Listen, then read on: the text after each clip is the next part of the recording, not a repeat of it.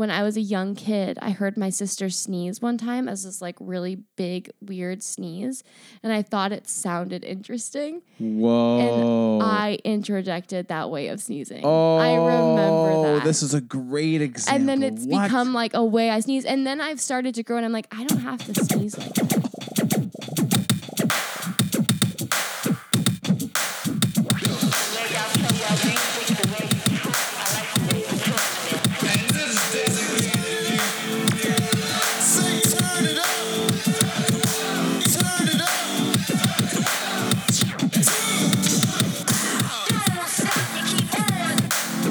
Hey everybody, welcome to No Small Thing, the podcast dedicated to helping you live a less cynical and more curious life. Trying to say it a little differently that time, but here we are. I'm Scott. And I'm Macy. Welcome to episode number 52. Ooh, didn't know what you were about to say. Forgot. But here we are. We are doing our third edition. Is this our first third? Our first something? third. Our first Never third of thought something. about that. So we do random topics Oh, here. that's cool. And the topics are based on our curiosities. And one of them we began not knowing it would be such a journey is defense mechanisms. Yeah. But here we are on our third episode on defense mechanisms. Yeah, what I want to say is Welcome. we're going to get right into this one. Mm-hmm. We're going to say a few preliminary things, but it's going to be quicker than normal. Yep. I'm watching the time. And then also we'll explain why we're doing that at the end of this episode if you're interested. If you're not, stick around for defense mechanisms. But defense mechanisms is interesting because we obviously like to cover Enneagram. So I guess purely this isn't the first time we've done more than 3. Enneagram has this is been true. multiple. But we've done 21 Pilots Part 2. I think we plan on doing Style Part 2, Parties Yes, Part 2, yes. Introversion Part 2, all these Part 2s. We've done Steven Universe Part 2. But this is our first pure Part 3 Part aside 3. from Enneagram. Yeah. And I do like to think when I look out at the landscape of Instagram, if that's any indicator of anything, and I don't know if it is, I don't know. I'm coming to believe we could have 300,000 Instagram followers and only 500 podcast listeners. I don't know if Instagram is any indicator of anything, but all that to say, there's a lot of Enneagram stuff going on out there. Mm-hmm. Not very much defense mechanism stuff. So I feel like there's a little window for us there. Right. Well, and I'm not doing it to build a window. I'm actually genuinely interested in this. But Yeah. Yeah. I didn't even think about that. But I do think it is important to note that the Enneagram and defense mechanisms are like not one and the same, but when you're doing work in defense mechanisms, it's similar to doing the work in the Enneagram. Learning Yes. about your defense mechanisms and processing them and potentially moving past them requires that you do a lot of the same work you do in Enneagram work, such as building awareness. building awareness. And catching yourself in it. And it's not fun. No. Yeah. No, so tonight... Yeah, sometimes it is a little fun. Well, it's a lot of times it's a little cringy It's too. like masochistically fun. Ooh, yes. If I'm being honest. Masochistically fun, yeah. It's weird kind of fun. It is the truest Enneagram 4 energy of fun, I think. Probably, yeah. So speaking of that, tonight, you guys, we're each going to be talking about a different defense mechanism. We each research and we kind of present to each other in real time. Mm-hmm. So you're gonna vibe with that energy Yeah. if you're listening. So I researched introjection, which... The most mysterious. We've talked about it several times, but if you listen to the podcast, we talk about Enneagram, and apparently it's the one that's associated with Enneagram 4s, which is what Macy is. Yeah. I don't relate. I don't understand. It's one of the things where sometimes I think I'm a 4, and then when I hear introjection being talked about, I'm like, what? I think you will relate to a few aspects of introjection. Okay. Tonight because I've broadened my understanding of it, but I think there are some specific ways introjection works that you probably won't relate Just to. as a It's tease, crazy. my understanding is introjection is swallowing another person's emotions. That's a shorthand, right? Mm-hmm. And if anything, my whole life I've been challenged to do that more. Yeah. And even if we talk strength finders, I have empathy in my top 5, but I think that's a very strange type of empathy. Like I have empathy in a way that is, if I am being sensitive to someone, it's because I'm looking at them as like a story. The same way I'm reading a novel. Like I can see why they're sad. I can be like, oh, that's sad. Interesting. But I'm not viewing them as a human. I'm not there with them, with their emotion. I don't know. It's very strange. Yeah. Yeah. And I don't feel it. so that is one Sometimes I can. definition of introjection. That is one way of looking at Maybe it. that's a tease. Yeah, maybe that is a tease. if you're 'Cause like, well, what is it that's then? interjecting emotions, and that's real time interjection. There's interjection moments, and then the way it plays out in our identity formation. Get excited, everybody. We're going to talk about that. Yeah, it's coming up. And then Scott, you did. So I did control. I'm about to talk about it. If you've listened to this podcast, here we go with some change ups. We're not going to have a break tonight. We're going to get right into the content. And so I'm going to get into it, but I'll just say defense mechanisms. If you want to hear longer explanations, first of all, you can Google it. Mm-hmm. This isn't the only source. Man, I really do want to have a longer intro, but I'm going to try to be. But also, we can still be defense ourselves. mechanisms, the short explanation is essentially, my understanding is, lies we tell ourselves to not experience painful emotions. That's the short definition. And there's other definitions, I'm sure. But I was reminded of that from this book we've been reading, or I've been reading, called Why Do I Do That? Yeah, it's the ways in which our ego has decided it will defend itself from itself, basically. Yep. Another, good way to say it. Yeah, so we're all actively using defense mechanisms. And they're very important. They do keep us safe, and they do keep us whole and not from losing our minds. Right. And from being able to function in the world. But it's the same as Enneagram. Once you have the information, you can make some decisions about what you want to do with that information. Yeah. And maybe there's some defense mechanisms that are hurting you and not doing. Well, I think there's also a sense of outgrowing them, maybe. Oh. Like. Yeah. Don't need that one anymore. It helped for a season. Right. And in the process of using them and then becoming aware of them and then being able to act outside of them, that whole process gives you the strength to, encounter the world without them. I don't know. No, Short, that's true. A long journey ahead. I want to talk. I'm trying to use some restraint. Okay, are we getting right into? We're going to get control? right into it. Watch this, everybody. Control is a defense mechanism. Control is a defense mechanism. Which I don't think this is a Freudian defense mechanism. Maybe not. Don't know. Don't know the full, complete, comprehensive list of Freudian defense mechanisms. I forget it. Here I go, jumping right into the content, everybody. Control. And maybe this will be two parts. I think, this conversation. Because what I'd like to do is explain control, and then I'd like to have a philosophical conversation about control. Okay. I don't know. We'll see. Always here for this kind of thing. Maybe I'll start with a brief philosophical. So, first of all, control as a defense mechanism. The root of it is we are on a giant rock hurling through space. Yep. Literally nothing is really truly in our control. Like the crops we plant, the animals that surround us, the humans that we interact with, literally nothing is in our control, even our own body. I mean, we can try to feed it and stuff like that, but we don't really truly know exactly what's going to happen at any given moment. There's sickness, there's disease, there are all sorts of unknowns. And so this is a giant fear and emotion that we're trying to avoid. Yeah. Yeah. That you are somewhat you are completely out of control. So that's the starting point for control. And this is as we've looked at defense mechanisms, I have a thought that either this is, because I was reading this through the lens of the Enneagram, I have a thought that either this is one that really resonated with me and is just a personal Scott defense mechanism, or it's one that to me felt the most universal so far.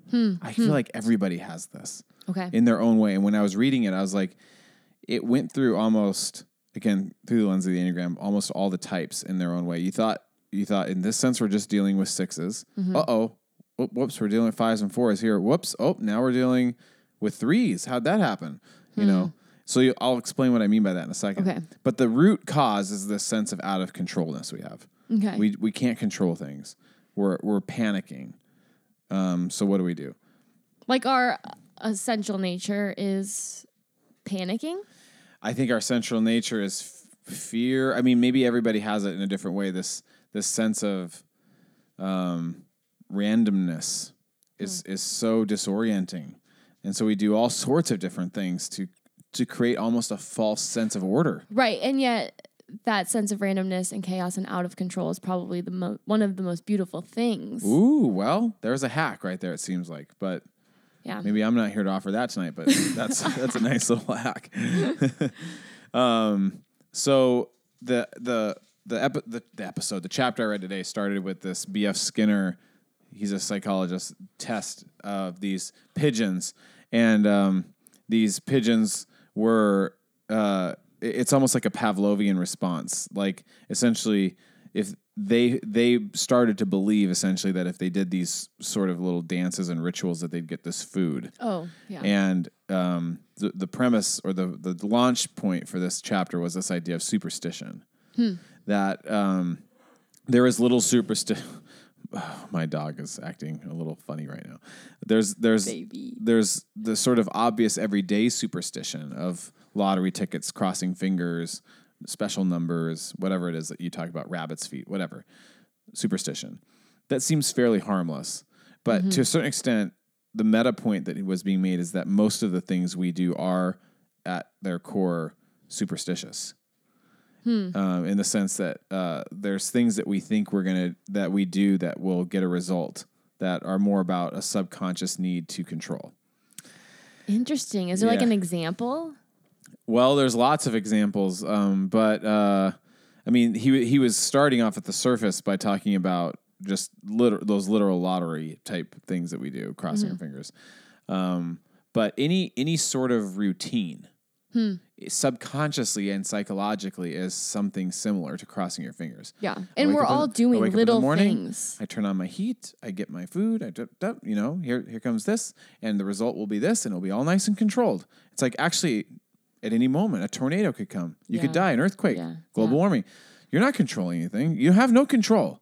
But it gives you the illusion of control. Yeah. And it's and there is sort of an underlying belief, I do this, pay my bills, I do this, and then someday, 70, I'll retire. Oh, it's like you're not guaranteed to retire. Yeah. You're not guaranteed to live to 70. You know what I mean? And so it's by its very nature superstitious in the purest sense of the term. Isn't that interesting? Yes. I think there's an aspect of this though that's like those things also are just like essential for living and living. I know. Happily and healthily. Sure, for sure. We're starting maybe not the best point because it's very meta. Okay. And it gets a little bit more specific. So if you're listening, you're like, what the heck is he talking about? Maybe I'll bring it back to that. Let me go through the 3 different categories. Okay. The first one is the most obvious. So thinking about control, everybody. Try to get in touch with this emotion. Do you have it? Maybe some people don't. I think I do. I relate it. We're not in control. The people in your life, the circumstances of our political system, space, time, there's so many unknowns. So the core fear. The core is there as a fear of that and anxiety about the unknowns. I don't feel anxious about that. Okay, so there you go. So maybe you're proving me wrong. Like some people don't. I mean, I'm trying to. Okay, I do. I'm trying to be really honest about this, and I'm sure there are times, maybe that I feel this, but that doesn't feel familiar. That feels comforting. Wow, that feels nice. Like, of course, I'm not in control. Okay, some people is Macy representing you out there. Is this some people relate to Macy? I would be scared if I was in some way. Which makes a point. Like maybe I know a lot of people that listen to this podcast know you. Some people that are listening probably don't know you. And that's true. You're not a very controlling person, which maybe speaks to the fact that you're not at your core really spooked by a lot of this stuff. Yeah, maybe. Yeah, because I think this is interesting getting to the core because I'm trying to get into a place of being spooked by that. You and I will have these moments where I'm like, can you believe this person did this? And you're like, oh, so what? And I'm like, what? What do you mean? And it's like you're obviously just. They can do what they want. That's it. That's life. I'm like, what? Shoulder shrug. Yeah. Okay. So that's interesting. So that's the premise. The first one is the sort of the most like obvious form of control, which is literal controlling, right? So especially in relationships, and this is where if I'm just gonna go full Enneagram on this. I'm Yeah, sorry. I'm going to be going full Enneagram too. Yeah, I'm sorry if somebody's not listened to this before and doesn't know Enneagram, but we're just going in. Well, can I just say one quick point? Yeah. I think because we do care and in some ways we've studied this system of personality and seeing things, and part of that is getting to this like defense mechanisms. Like defense mechanisms shape our identity. It's part of it. They go hand in hand. If there's anything that I've learned from doing whatever our like low key deep diving research is, it's that defense mechanisms are so much more than just like little things that you do. It's like things that you do all the time and are always relying on that are shaping who you are. Yes. And we all have a few that we do, and when those combined, like that creates your personality, your identity. Yeah. It's how you respond to everything. Yes. So it's essential, I think, that we talk about the Enneagram because it's our language. I can't help it. Can't help it. So this to me would be probably, and not sorry. Actually, this to me would be 8s and 1s. Okay. Classic control. So this is like bossy. This is like the dad that I literally had a friend that said his dad, when they would be out in public, would like hold him by the neck, not like a scruffy dog guy, but like kind of like, I'm guiding you in front of me. Yeah. You know, this is some things I've honestly sadly fell into as a husband, like my wife being out and be like, I need to know what time you're coming home. Mm-hmm. Not proud of that, but it happened. I've got issues. I'm a human. Yeah. But more of like bossy, controlling, domineering. You need to do it my way, my or the highway. This is the right way. You do it like this. That's just control.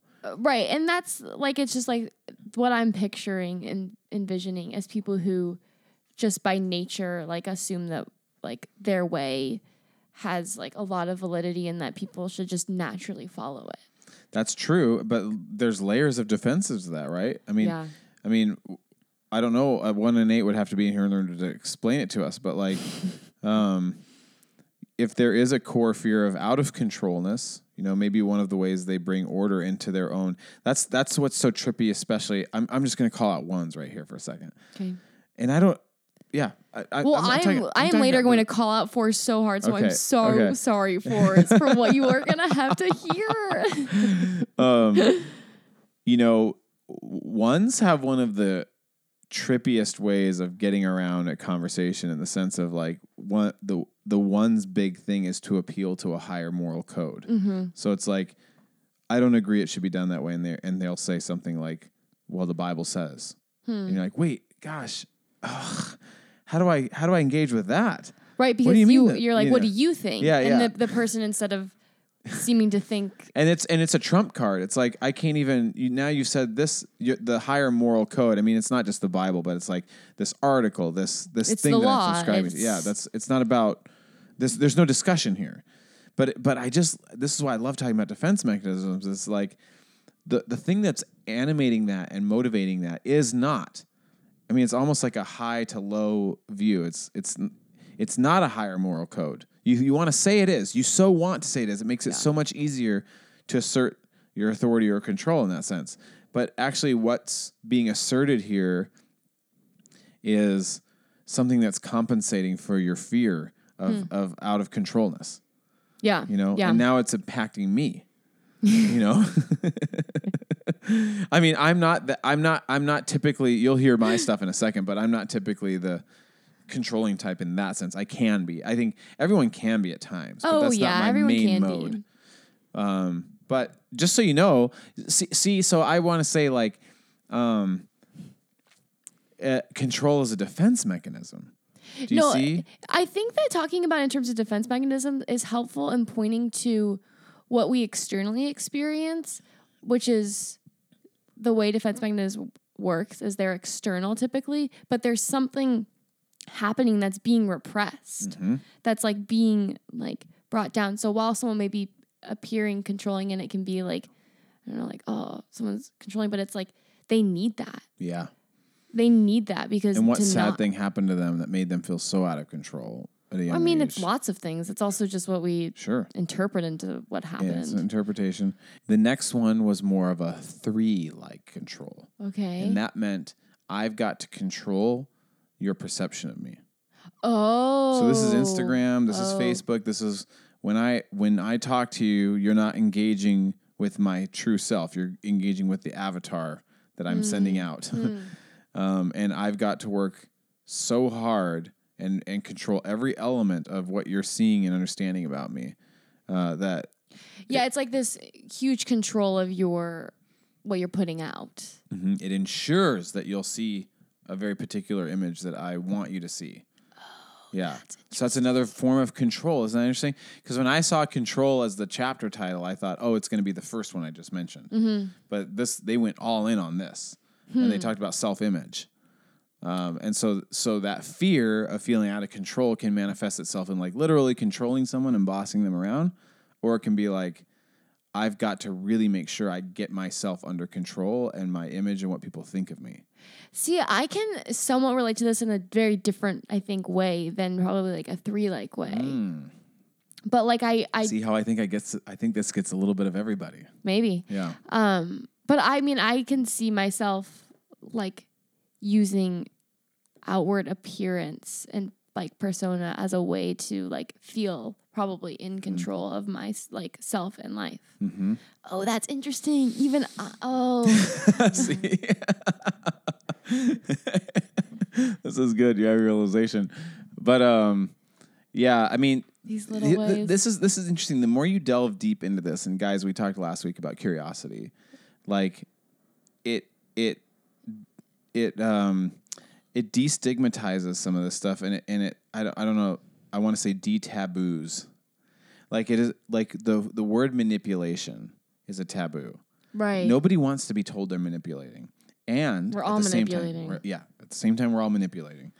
So I'll get to something that I related to in a second. But in this sense, I mean, I can relate on a small scale to manipulating through image. Yeah. But it does seem like a fairly aggressively, at the end of the day, 3 type of thing. But maybe a 4. I don't know. Maybe a heart-centered type person. I don't know. Now that's interesting. Okay. Because I could see it too. I don't know. Yeah, I'm helpful. I'm here for you. I'm good. I'm happy. They have control by what corner. others think of them, of the way that they act in the world. Yeah. I mean, that's the thing. 2s, 3s, and 4s are all image driven. Yeah. You're going to see in a second, too. Like, there's just nobody that gets out of this. I mean, there's nobody that gets out. I mean, you would think that the most classically controlling would be like a 6, 8, and 1, I think, in my opinion. Like, 6s would really want a very controlled environment. But this gets a few more. This gets a few more. Maybe it gets 2, 3s, and 4s. I don't know. But have you thought about this? Like, the manipulation of people through the control of your image that you're putting out. What are you wanting people to think about you? In that you are manipulating them because you're not telling them your whole self. And so there's only seeing this. That's a lot of weird control you're side. exerting. Yeah. You know? Yeah. A lot of effort you're putting out there. Oh, I can see this. This is. I mean, another little side note. Again, this is more on the serious side, so it's not like playful and silly. But they were saying, of course, this falls under this category, but cutting falls under the category of control. Like if you're feeling out of control, they were saying like I can control the pain, I can control when I feel it, I can control how it happens, and that's just another form of control and how it manifests itself. Yeah. Yeah, it seems like it can be anything that you've fixated on that you can then, because you fixated and probably othered it, you can then have some sense of control of it. Ooh, boy. Oof. Macy's having some reactions to this one. So that was part A of part 2. Oh. So there was part 1, which was the sort of aggressive, classic, dominating, bossy. Now we're sort of in the image manipulation type of environment. So that's part A. Okay. Part B is the one I will relate to. Okay. And which I just felt like today I was feeling sort of the classic cringy things that people would say that you feel when you read your number. Oh, and no. This may be a 4 and a 5 thing. I don't know. But control, oh gosh, listen to this. They're saying grandiose acts of lack of confidence is a way of controlling inevitable acts of a response of encouragement.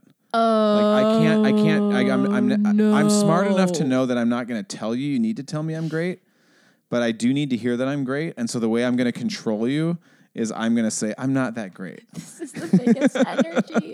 This is like the push-pull energy. And somebody feels inevitably obliged to say, no, you are great.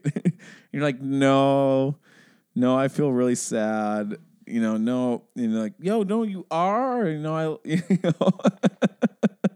I was like, oh my gosh. The whole time you're subconsciously controlling that and getting the desired result. Yeah. Dang. It's almost a more subversive and low-key manipulative way to control. This is 100% how,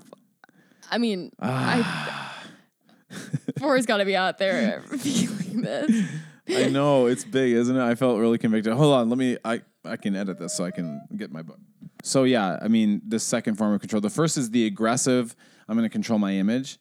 And then I'll get the blatant compliments that I assume that's going to get. But another way of doing it is, I don't even know. That's the trippy thing about all these. You don't even know you're doing it. You don't even know you're doing it. You don't even know you're doing it until you can look back, or every once in a while catch yourself in it. But it's almost always at the very end, and then you're like, "What was I doing? Mm-hmm. What just happened?" And this was the hard part today because I was thinking about this because today I was feeling some genuine feelings of insecurity and self-loathing. And I want to share that. You know what I mean? Yeah. And so I do think that's what we have to wrestle with and grapple with. We have to be honest with ourselves and wonder, why am I doing this? Yeah. Is it because I'm wanting to be honest about how I'm doing, or is it because I'm manipulating someone and giving me a response? Even if I am doing that, is that bad? Sometimes I need to do that. It's like, it's not blatantly evil. No. To be doing that. It's just important to acknowledge. Yeah, and I think it's also important to recognize that sometimes we can, in our like vulnerabilities and like self-loathing moments, we can steer a person. I'm saying we, but just because I can tell that I probably do this, you can like steer the kinds of responses you're looking for with your like emotional self-loathing. Like there is a self-loathing, but you can steer it towards a desired way of getting around it, which is sad. It gets at this deeper thing of like self-loathing. Yeah. And like there is, I don't know. Before I get to the final part of control, I'll just say this, like as a side note of, I have this thought often of, we are so manipulated, informed, impacted by the movies and the books that we watch. And to think about, I've never written a book, but I imagine when you are writing a book or you're writing a movie, you're trying to write a scene or orchestrate a scene with big emotional impact. And this is true for me. And I think in the big moments in my life, I've thought, oh, this is like that scene I watched in that movie or that book, or you say these are the beats of the conversation I need to hit. Mm-hmm. And actually, a mature conversation probably feels, to a certain extent, compared to the movies we've watched, fairly boring or unsatisfying. So instead of doing this manipulative thing that feels really emotionally loaded, for me to actually look at somebody and say, it sounds crazy because we're not used to it. No script writer is going to write a scene like this because it'd be boring. It'd be too easy. It'd be too mature. What would you say? I'd say, I would really appreciate some encouraging words from you today. I'm feeling down. That's not manipulative. No. Could you say, I know. Like, what do you think what are you about feeling me? down about? You know? Yeah. Like, I know you don't. I know it sounds so easy. I know I have hard. some flaws, but could you just tell me a few things you like about me right now? I really do need to hear that. Yeah. That's a nice, mature way of handling it. Instead of just saying, I'm worthless, and then looking at someone until they say something. No, you're not. Oh, good. Yeah, okay. I got what I wanted. Hiding. It's hard, isn't it? Okay, what's the next one? Here comes my most cringy, and this is how I again feel like when we hear our Enneagram number. Are the I felt so convicted. And it's really a mind trip too, you know. But this is okay. The third part is controlling people through incompetence. Oh. So, I mean, they literally use this is just, Macy and I are in my house tonight. So, like, literally the idea of, like, I don't know how to do the dishes. So I don't do them, so somebody does them. It's a way of control. I don't know how to fill out that form. I don't know how to, like, these little faux. Which is so funny because it puts you out of control. I know. But for me personally, probably in my life, I feign incompetence with the hope that somebody will do it for me. Really? Well, yeah, I hate to admit it. That's interesting. Yeah, I mean, I think this is, again, like the information that you have to play with. Yeah. Right? It's not black and white. It's not like I always do this. Right. I do think also in my endeavors to know myself, I've also learned that there are certain things I just truly am not very good at, you know? But I do think there are things that I neglect with the hopes that somebody will fill in that gap. I can feel that. Yeah. And it's and isn't it weird to put it in the context of a form of control? Yeah, that is so interesting. It feels like putting things out of your control, but I guess maybe it's because you're not trusting yourself as much. Well, this is the crazy brain, isn't it? It's true. The logical way of saying it is you're putting it out of your control, but put it this way of, like, saying, like again, he uses a lot of sort of domestic marriage examples, but, like, so that resonates with me. But if you're saying, like, I'm not going to pay that bill, well, the pressure will build until the other person pays the bill, and right. And then say, instead of just saying, like, I can't. The direct way, the opposite of a defense mechanism, and he says this over and over again in the book, is directness. Yeah. The most honest thing to do would be like, I don't want to pay that bill. I want you to pay the bill. And then you deal with the reality of that reality. Yeah. But the manipulative control thing is like, we think of control as that first thing. I'm being bossy. I'm telling you, I want you to pay that bill. You do it. Yeah. And did you do it? And I'm controlling you. But this is a more low-key manipulative way of controlling. I'm not going to do it to the point where you feel so much stress that I didn't do it that you're going to inevitably do it. Now I don't have to do it. Now I controlled you. Because you knew eventually you wouldn't have to do it because the other person was going to give them first. I've got to think about that. Yeah, this is, gosh, we are cringy people, everybody. Defense mechanisms. I guess, are you guys thinking about this control thing? Here's a little sentence that I... this podcast where we talk about defense mechanisms and just talk about crazy. I don't know. Is anybody's tracking? Let's see. So I feel like this kind of sums up everything in a little bit of an emotional way. Okay, bring it on. And it adds just one more little element to this. But if you're thinking about sort of this emotional way of invoking insecurity and then not following up on things and needing somebody to take care of you, you would think that doesn't seem like control, but it's a form of control, and that's what I've realized this week. It was a brand new thought to me. Yeah, brand new thought. So he goes, we're subconsciously doing these things. We are subconsciously. If your life seems like a series of emotional upsets and you frequently need help managing them, if important people in your life often feel the need to take care of you, they may be responding to your efforts to elicit help. Unconsciously, you might be using your quote-unquote helplessness in order to control people, forcing them to come to the rescue. On a lesser scale, if you often forget to do things you've promised to do and others around you have to pick up the slack, if you put off confronting problems until someone else has to step in, listen to this sentence. This is the big one I underlined. You may be unconsciously controlling the people around you, forcing them to cope on your behalf. So my interpretation is, again, as we evolve and mature, as we're given information, as we go down the path, we need to do what we can to own our crap and learn to cope, whether it's going to counseling or talking to a friend or acknowledging things, reading a book, working on yourself. Yeah. But that sentence really got me, of this sense of like, I can't cope with these emotions and I'm going to find ways to just toss it off to other people. You need to cope for me. Tell me Yeah. I'm great. Do this bill, pay this bill, do the dishes, fill in the gaps. Yeah. I don't know. Like, that's what I really learned this week about control. Like, there's a blatant form that's actually probably more refreshing about coming at me with some real control vibes. Yeah. But this is way more manipulative and low key. And again, it's not evil. You're not necessarily a bad person. It obviously comes from hurt and sadness. Yeah. We're essentially beautiful, wonderful beings of light. Mm-hmm. Okay. Yeah. Well, we could have a discussion about that. Yeah. I agree with part of that. Yeah.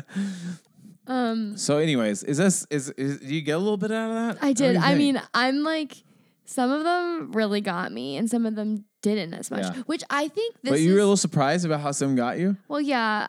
I mean, no, like once you explained them, I was like, yes, that makes so much sense. But it's just a very interesting, I wouldn't have thought of those as control. Right. So it's a different way of viewing them. Take stock of yourselves, everybody. Yeah, I'm going to have to. Should I read a few of these little exercises to wrap this part up? Sure. Yes. Okay.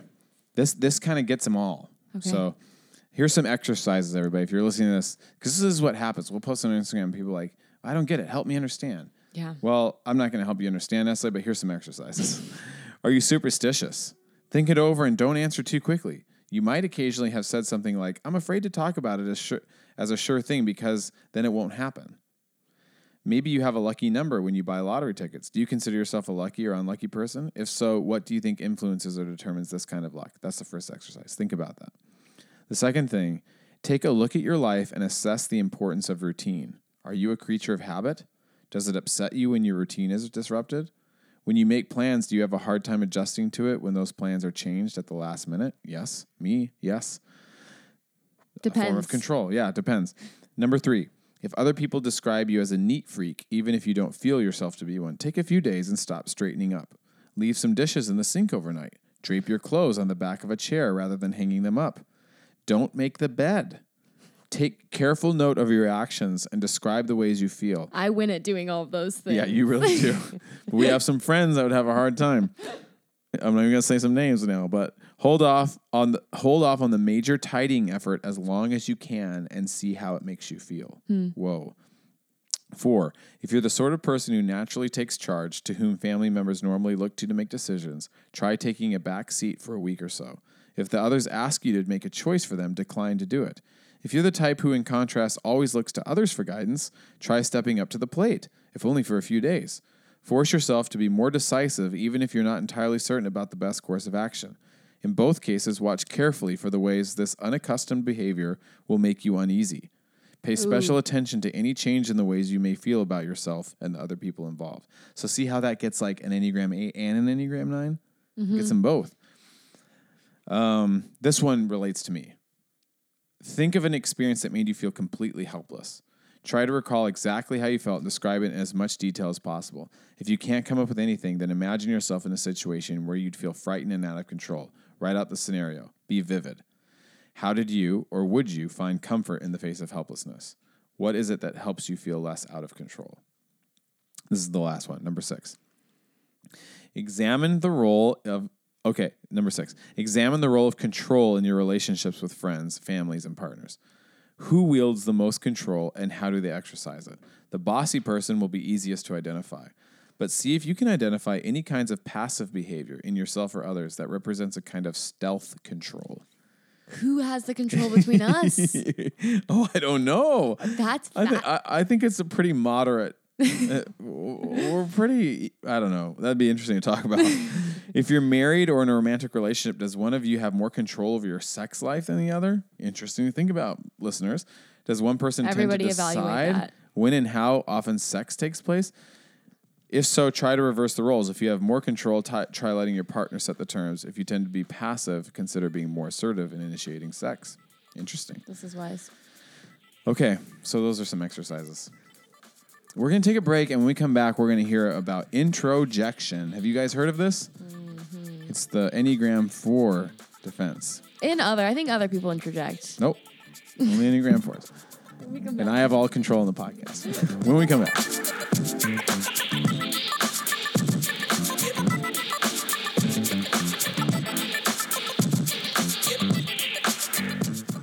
Hey, everybody, I hope you're enjoying this episode on defense mechanisms. We're all so strange and complicated, right? I'm just interrupting this episode for a brief moment to talk about a few ways you can support the podcast. No small thing, the podcast you're currently listening to. I'm just going to go through these really quick in like a bullet point style fashion. Number one, you can share about No Small Thing on your social media platforms. We've been told that word of mouth is the best way to increase awareness of a podcast like this one. Now, let me just say something to you really quick. You're probably listening to this and thinking, oh, someone else will post about No Small Thing. They don't need me to do it. Well, that's where you're wrong. First of all, not that many people post about us. But second of all, think about if all of our listeners posted something every week while they were listening. That would really help spread the word. So if you're listening now and it's not too much trouble, just give us a little shout out on Insta or Twitter or whatever other platform you use. Number two, the second thing you can do is rate and review us on iTunes. We got a 2-star review last week on iTunes, 2 out of 5 stars. And it would be so awesome if one of you swooped in with like a nice 5-star review this week to balance out our 2-star review. 3, finally, you can support us on Patreon. Patreon is a platform that allows content creators like us to receive financial support from people that appreciate what we're putting out there. We are trying to grow as a podcast. We have big dreams for what this could be, and your financial support through Patreon will help us keep this going. You can support us by simply giving $1 a month, or you could give more, which would be welcomed, but $1 is great too. Just go to patreon.com and search No Small Thing, and you can sign up to support us. We'd really, really appreciate it. Okay, well, I tried to be brief, but I'm long-winded. Hopefully that wasn't too annoying. Oh, but this next part is going to be so worth the wait. Macy gets super deep and vulnerable talking about introjection. I hope you guys are interested in that. I'll get out of your hair now.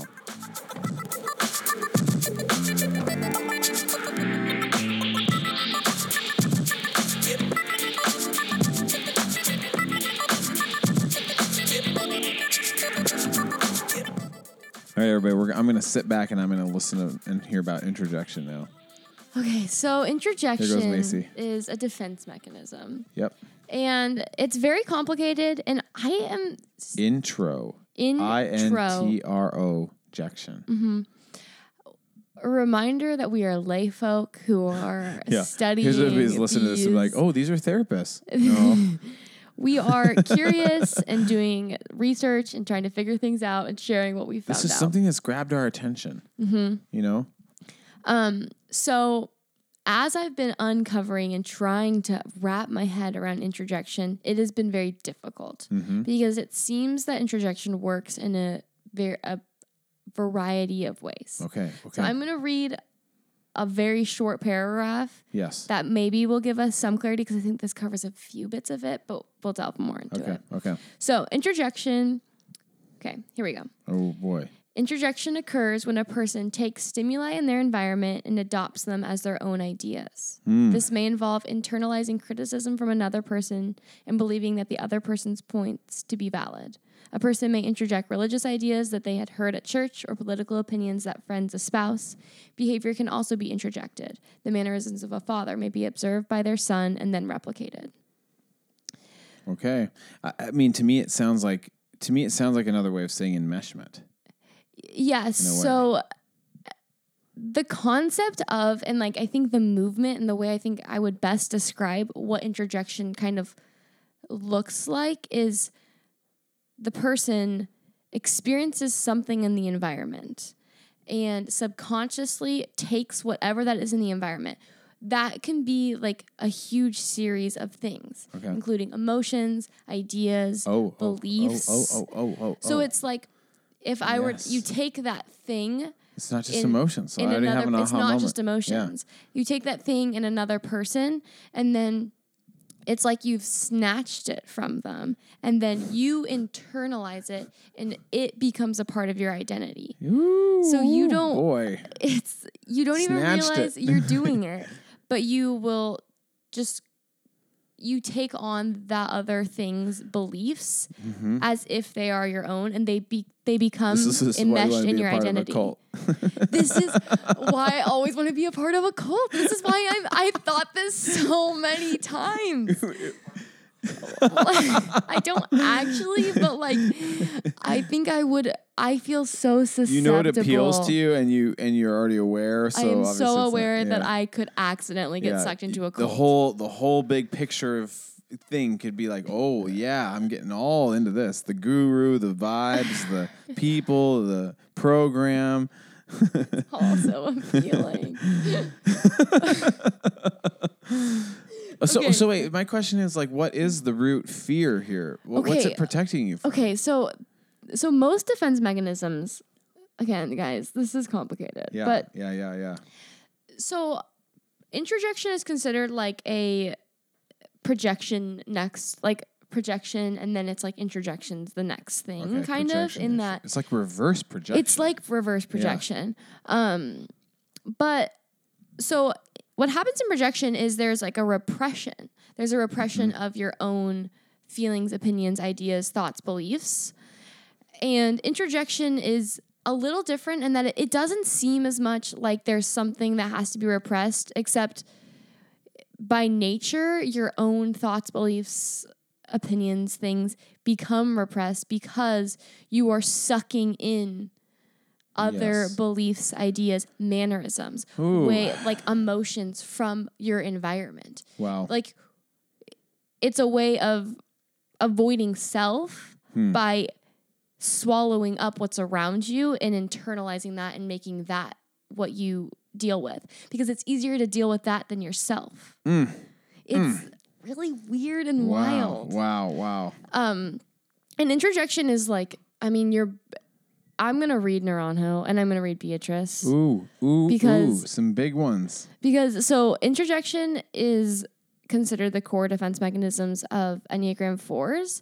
And I think introjection by nature, as you can hear, it plays a huge role in identity formation. If this is a primary way in which you are existing and leaning onto and defending yourself, then you're constantly, as a creature, swallowing other people's things. Oh, and you're having and a hard taking time it as accessing your yourself. own. Yeah. And taking it as your own.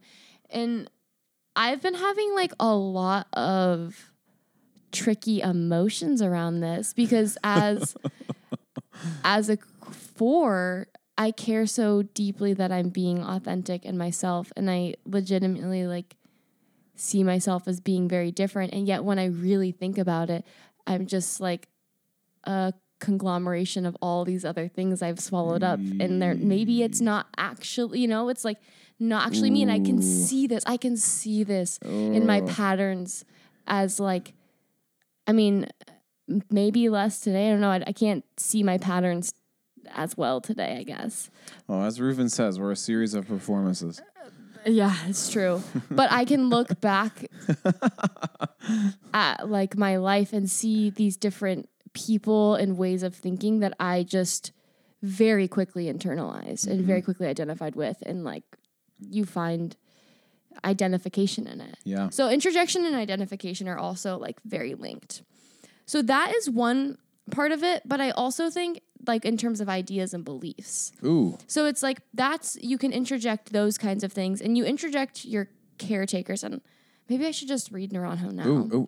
Okay, let's do it. Because then I'll talk. Beatrice and Naranjo are people out there. Enneagram. If you didn't know who they were. Claudio Naranjo and Beatrice Chestnut, PhD. I think Naranjo has PhD too. I don't want to discredit Naranjo. Okay, this is relatively long. Let's get right into it. This is what we do. Okay. We already got right to the content, so like let's give ourselves a little credit here. Go ahead and read along. I relate to some of this. I don't relate to all of this. And Naranjo is going to be using type 4 in this. Not only type 4s can relate to this. Okay. I think other types. I mean, do you feel like you interject? I'm having a hard time. I mean, if anything, like I feel like I need to interject more. Oh gosh. Well, yeah. Okay. A side note is there's some people out there who talk about like positive interjection of like if you're surrounded by. This is where I'm like positive. Like who's saying that a certain belief is more positive than another? Yeah. But like quote unquote, if you're surrounded by good influences, virtuous people, all these things, you're interjecting that. But I think we tend to, and this linked to a 4 reveals that we're we're latching more onto the darker things and like the criticism. Well, I guess I relate to that, and I relate to. I mean, it's I guess another way of saying open-minded. Like, I can be pretty easily swayed because of a desire to be open-minded by anybody around me. I can be like, this was my opinion, and then somebody else will come in and confidently assert a different opinion. I'm like, I can see that. Maybe that's my opinion. You know? Yeah. So maybe in that sense, yeah. I've always thought we're almost exclusively talking about emotions, but if we're talking about also interjecting ideas, I could probably get a little bit more. Yeah, so it's everything. It's also environmental. I think it is legitimately like I can speak to this. We're really broadening the umbrella here with both of these today. Yeah. Well, I think it goes to show these are complex things. Yeah. Our brains are complex. It's not just systems. for force. This world is complex. We're trying to participate. It's just so messy. It's just so messy. What was I saying? Oh, crap. Oh, environment. Okay, environment.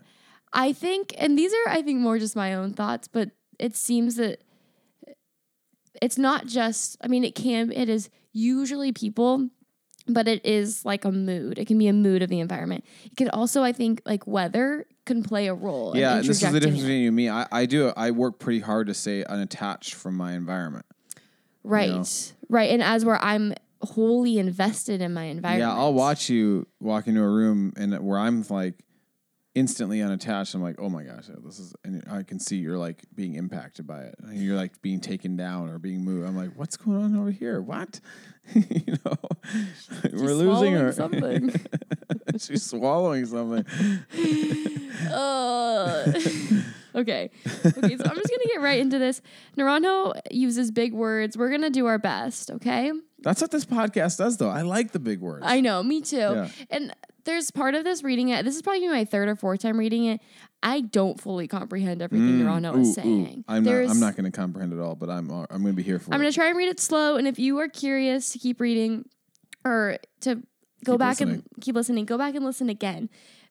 By the end, I was like, I literally wrote in my notes, no, I can't. That's great. That's great. Okay. So, defense mechanism. No.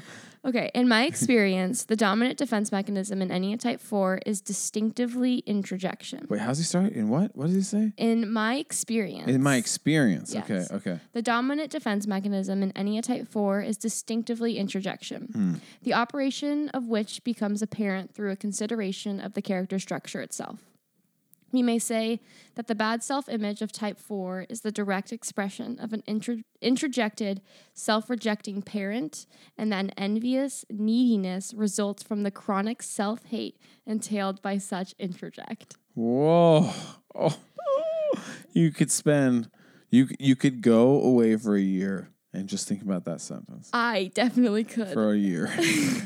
Oh. The need of external approval in love being in the nature of a need to compensate for the inability to love oneself.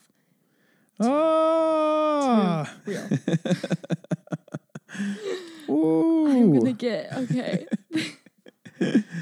Ay. The concept of introjection was first introduced by Ferenczi in Introjection and Transference. Okay. The concept was taken up by Freud in his analysis of the mourning process in Mourning and Melancholia.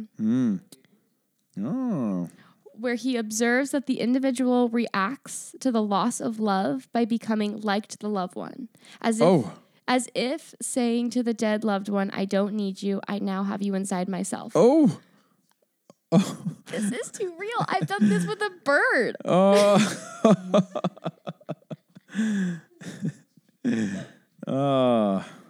While in Ferenczi and Freud, the emphasis lies in the idea of bringing into oneself a good object. It was Melanie Klein who stressed the importance of bad introjects.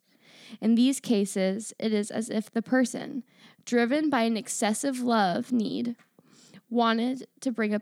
Okay. Yep. Okay.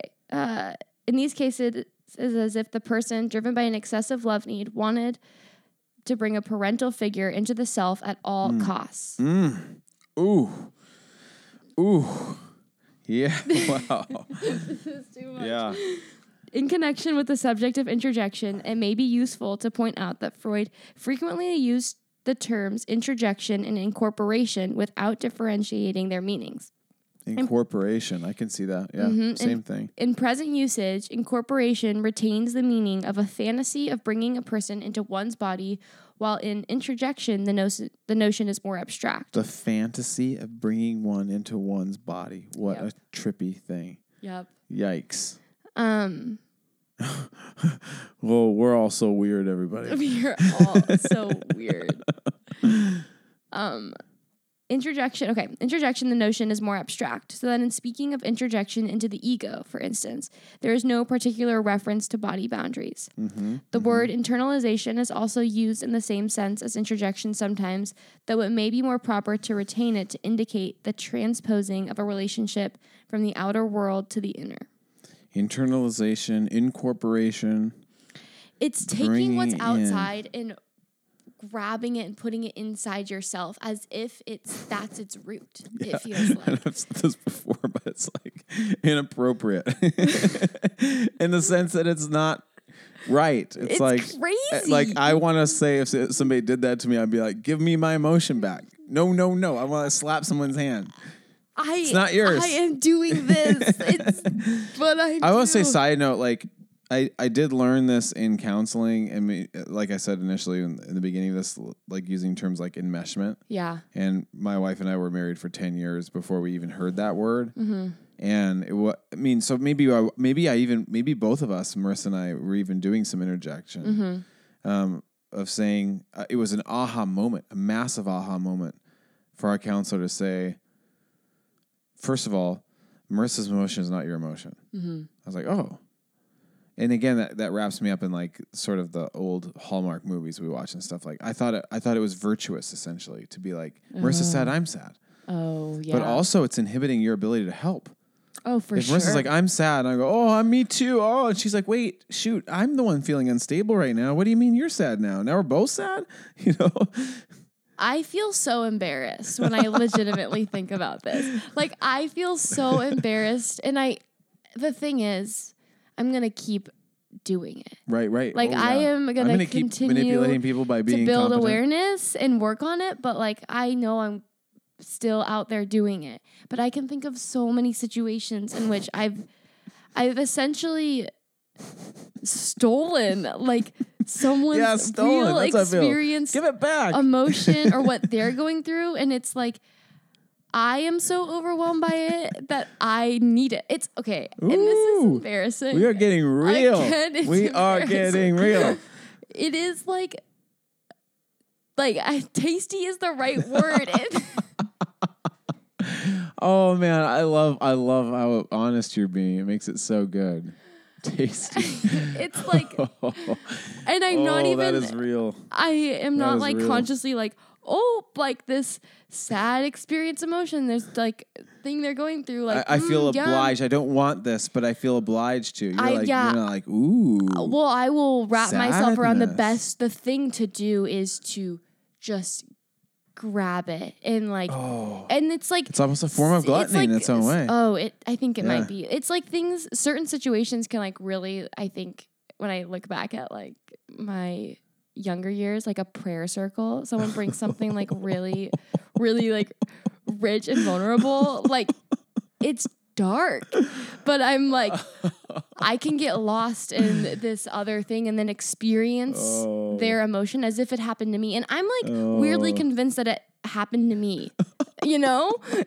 You probably don't know. I'm only laughing because this is so funny. I don't know, funny. It's so weird. We're so weird. It is so weird. It is so weird. And you don't realize it in the moment. And just knowing you, I guess this is a compliment to you, though. But a compliment to you, though. I'm only able to laugh because of your self-awareness. When someone's not self-aware and you bring this up and they get really uncomfortable, it gets awkward. But you're obviously self-aware about this, so it makes it. I mean, there's a release to laughing about it. You know, it's like, wow, this is so crazy. It is so crazy. We can laugh.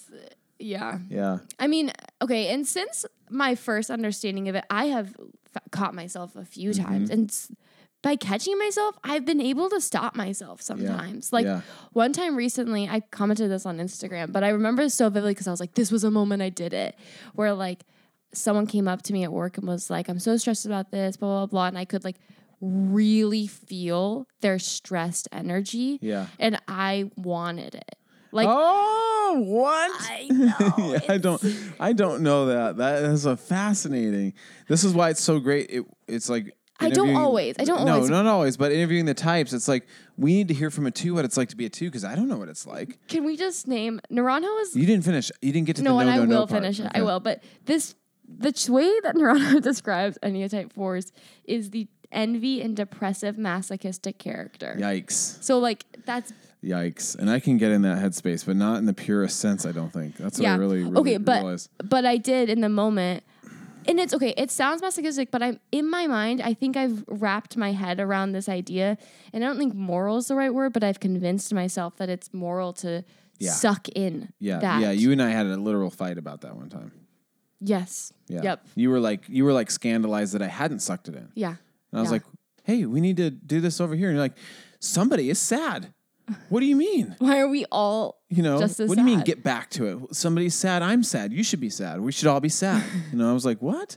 That's a brand new thought to me. I was like, I'm not getting into any details. So I was like, what is he talking about? But you were mad that I wasn't also sad and debilitated. This. Yep. You were out for the count, and you seemed morally superior in that moment. I felt it. You're like, you son of a gun, you silly, stupid, incompetent, plebeian. I am being so crazily honest in this, but I appreciate that. I do feel that weird morality in it. It's Yeah. we are so entrenched in these ways of thinking. Yeah, okay, I'm gonna keep reading Naranjo and just I hope this is entertaining for you. It is entertaining. 4s out there, I'm very curious if you are relating. I'm sure they are. I'm sure they're eating it too. They're eating it up. Ooh, yeah. Okay. Is it already to the no part? No. Okay, no. No. Okay. Now remember, I think the way around any sort of like, because we got in this a few weeks ago with my parents, a way around of like pure blame is like the perceived wound. Oh, it's perceived. Oh, it's for sure perceived. I can look back, and this has actually helped me, like to see the perception. Yeah. And we're invested in those perceptions, and we go back to them. They're safer. Okay. Big deep breath. Oh boy.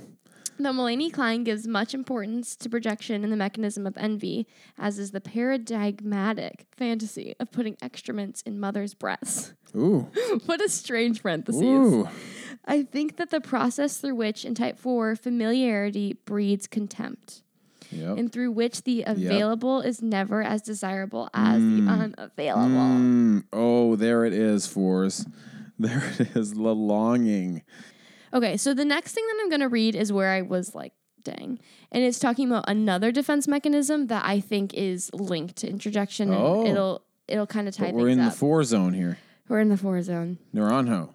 Yep. Also striking in type 4 psychology, particularly as manifested in the therapeutic process, is the mechanism of turning against the self. Ooh. Roughly the same mechanism that Pearl calls retroflexion. Retroflexion. Never heard this before. Well, It's a self-hating. bonus. Put it on Patreon. Don't keep going. If you're interested, support us on Patreon. Well, Retroflexion. Retroflexion. Didn't expect that. Okay. While self-hating or self-rejection is implicit in the notion of an introjected bad object, the idea of retroflexion invites the thought that anger generated in consequence of frustration is aimed not only at the outer source of frustration into the original frustrator in one's life, but also in consequences of its introjection at oneself. Oh, this is so complicated. Okay, so okay. basically what's happening, and I feel this so hard, if I am mad at someone for something, I will be just as mad at myself for it. Yeah. I've seen it. It's like I'm aggressively also have to be mad at myself. I can't just like at some point see it as the other. I have to also take it in as if it's my own thing. Oh. It is frustrating. Yeah. Not tremendously helpful for anybody.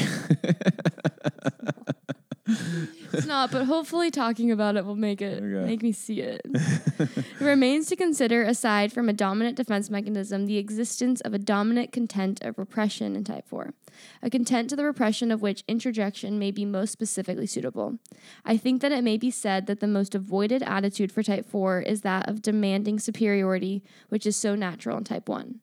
In light of this, introjection is a mechanism that makes it possible for the person to transform superiority into inferiority as they adopt the masochistic strategy in interpersonal relationships. So complicated. Yes.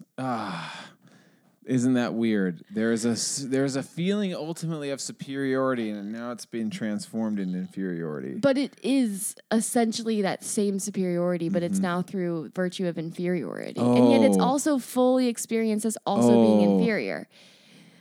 Look how bad I am. I'm better than you by acknowledging how bad I am. I'm winning at acknowledging how bad I am. Who could be the worst? Yeesh. Who could be the saddest? Fours. Who can suffer the Comes most? at such a cost. Because this is the thing, is like, I guess 2 quick reflections is the benefit that 4s offer us, which I say oftentimes I'm very drawn to the 4 energy in the sense that they draw us and bring us into our emotions, like the artists and stuff like that. Any number can be an artist, but this is a new thing in terms of like the energy I think a lot of people get from you is experiencing your introjection as a good thing, because there is something very appealing, and I guess I am drawn to people like this in my life. So the people that I consider close to me are people that get excited about something. That's why you have no small thing. That's why everything is interesting. You walk in a room and you're interjecting ideas. There is something about, I think a lot of people would say this about you. If they read something that they think is cool or they hear a song, the first thought is like, oh, I can't wait to show Macy. Because we'll experience the introjection. You'll be like, oh, I love this. And then all of a sudden I love it more than you did. Yeah. That's a thing but there is something kind of rewarding about that, at least for me. Maybe others not so much, but yeah. I know people, not just me, who say that. I want to show Macy.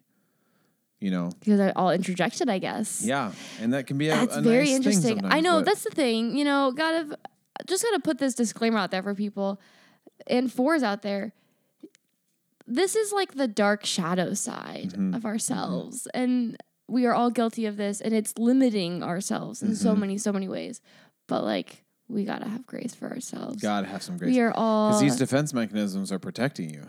Yeah, and they're helping you survive. And this language is it's hard and it's harsh because we're so unaware of the role it's playing. Yeah. So it's just continuing to try and see that. And I think first reading about introjection a couple months ago has helped me, but like I already can tell this is unlocking me to just different ways of, it makes me put into question, what am I interjecting and what ideas have I interjected and what ideas do I believe? So do you want to read Beatrice too, or do you want to? I mean, I don't know. What is our timeline? Well, I feel Beatrice like is wonderful. I feel like I should ask you a few more questions about introjection. Yeah, go for it. How do you notice it playing out like most consistently in your daily life? Like on a low key way, not like the mean, for sure. Legitimately in like vibes of an area. Oh, just vibes. Yeah. In general, I think. Like you absorb the vibes. I absorb the moods and the different things. And I can single in. That's just another example of the difference. Like if anybody is listening, sometimes if I consider myself a sexual 5, it says you can mistype as a 4. Yeah. I usually go opposite of any vibe that's in a room. If I go in a room and everybody's happy, I get upset. If I go in a room and everybody's upset, I'm like, let's be happy. I go real opposite. I don't absorb. I think, okay, and this is where it's interesting. It depends on what I'm trying. Okay. It's mostly subconscious, but when you can go back to it, you see how much you are subconsciously picking things and doing things. I can enter a situation with the want to be a certain thing and find it in the crowd and interject it. Like the emotion or the feeling. You can find it in the crowd. I think I'm subconsciously doing it, but Wow. like if I want to be sad, if I need an excuse to experience sadness, There's that. Look at that person over there. So sad. like I can go there. Or if I'm looking for an excuse to be happy, I can do that as well, I think. But I mean, also in terms of like idols in my life, like that is real. I have had like significant idols in my life where people Yeah. interjected their personas, their looks, their ways of seeing, mannerisms. Like it's all of that. I can be attracted to some specific thing in a person and then grab it. Wow. And then take it as my own. Like there's super random things. This is a very odd example, but I was like, this I think is real. When I was a young kid, I heard my sister sneeze one time as this like really big, weird sneeze. And I thought it sounded interesting. Whoa. And I interjected that way of sneezing. Oh, I remember that. This is a great example. And then it's become like a way I sneeze. And then I've started to grow and I'm like, I don't have to sneeze like that. Like, oh, this is great. A sneeze. why am I sneezing like that? Wow. So I like as I was reading this, like it is little things. I mean, my parents, moral, like it's everything. I feel. What would you want to say about your parents? I mean, I think in a lot of ways, and I was told this my whole life, like I was just like my dad. Like I was interjecting my dad 100% in so many ways.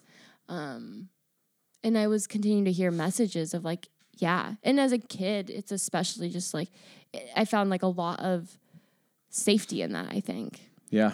So I think that is a huge identity formation, you know, when you think about it. Yeah, and then we're trying to get in touch with who we actually are, not the people we've interjected. Not the people we've interjected. I know. And then when you reach, you know, there's certain grown-ups. I can think of multiple teachers that I interjected. They're spirits in a lot of ways. It feels kind of creepy to me, and I feel like very weird. I'm like honestly like feel kind of weird looking back and being like, where am I? Because I am in there, and yet it's what I am is sometimes a conglomeration of ideas. It's inevitable. I don't think we can get away from it. No, I don't think so. This is why part of it does feel universal. We're all in some level grabbing from other people and identifying with their beliefs. This is just like very extreme, and it's more than just ideas. Woo! I feel exposed. Naranjo got Raw baby. Naranjo covered it. Naranjo got it. Yeah. Okay, so Enough. I think you guys, we're going to take a quick break, and we're going to come back and wrap up with some final thoughts about defense mechanisms and a goodbye to you all. Yeah. Okay.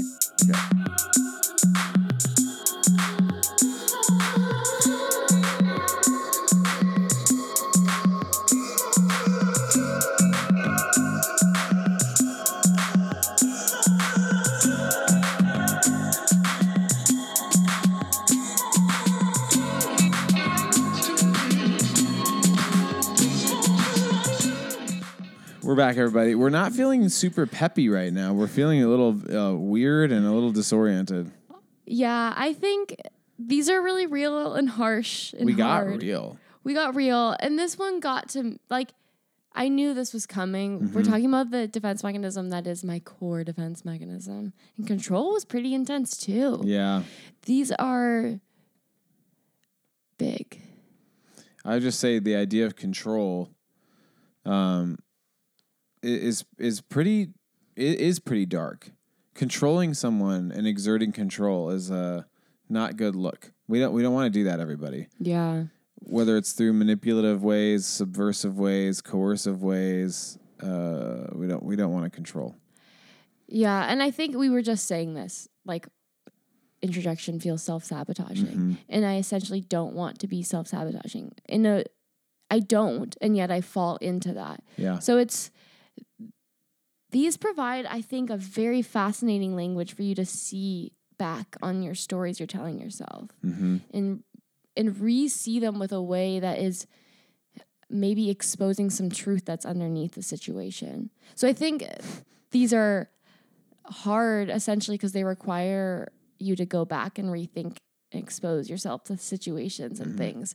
And there's just so much weirdness. So much weirdness. Embarrassment is a weird feeling. So I'm much having. embarrassment. Got to lean into that embarrassment, everybody. I know. It's I think you got to lean on in because we essentially shouldn't be embarrassed. It's so many weird ego things firing, and it's.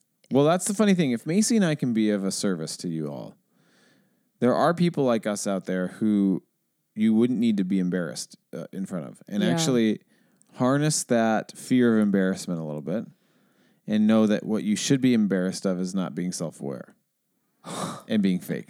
So don't. That should be an embarrassing thing to you. If you want to impress us, be really self-aware.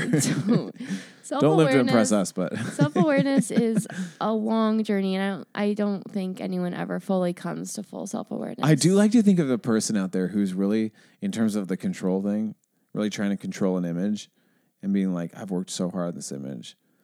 And I really want people to know, like, there are people that see through it. You're not fooling me. You know? I'm not impressed. Well, I'm not impressed by your cultivated image. Right. But maybe 80% of people are, so you're succeeding in that sense, but I'm not. Yeah, I mean, I can be and I cannot be. Okay, you've interjected the self-image. I what? You've interjected the image. Look at this impressive person. Woo. Yeah, that's real. Okay, so we wanted to close with maybe double some blessings because it feels... Oh, this is a wind down. It feels fitting and... Yeah. If we just did an intense yoga session or workout, this is like the stretching, the wind down, the mantra at the end. Yep. Okay. Should you read your blessing first? Sure. It doesn't matter. I'll read mine. Mine comes from, of course, Annie Dillard.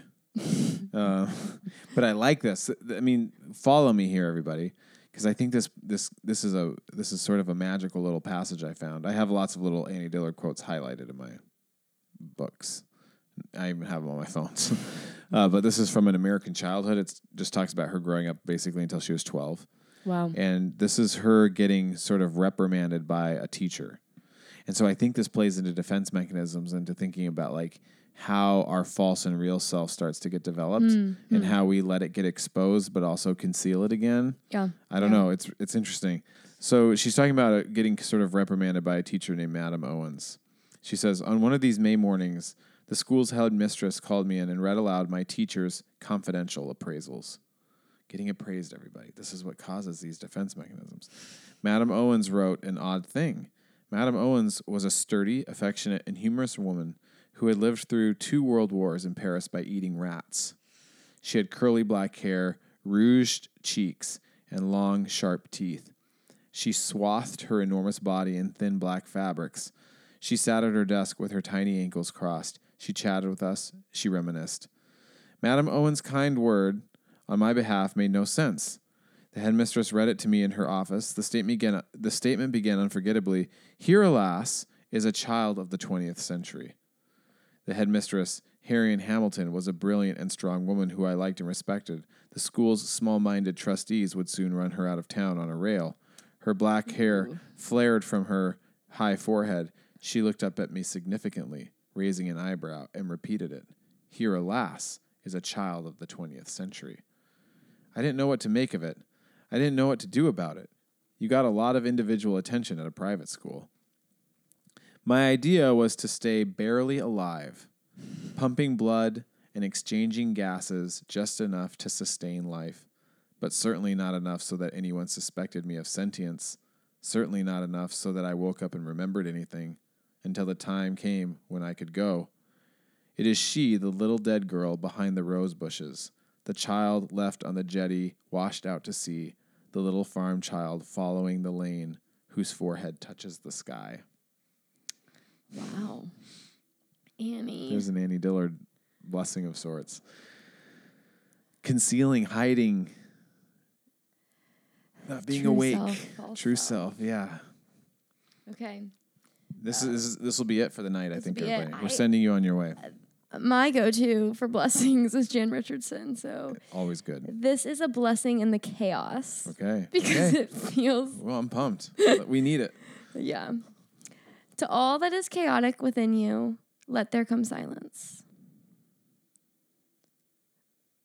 Let there be a calming of the clamoring, a stilling of the voices that have laid their claim on you, that have made their home in you, that go with you even to the holy places, but will not let you rest, will not let you hear your life with wholeness or feel the grace that fashioned you. Let what distracts you cease, let what divides you cease. Let there come an end to what diminishes and demeans, and let depart all that keeps you in its cage. Let there be an opening into the quiet that lies beneath the chaos, where you find the peace you did not think possible and see what shimmers within the storm.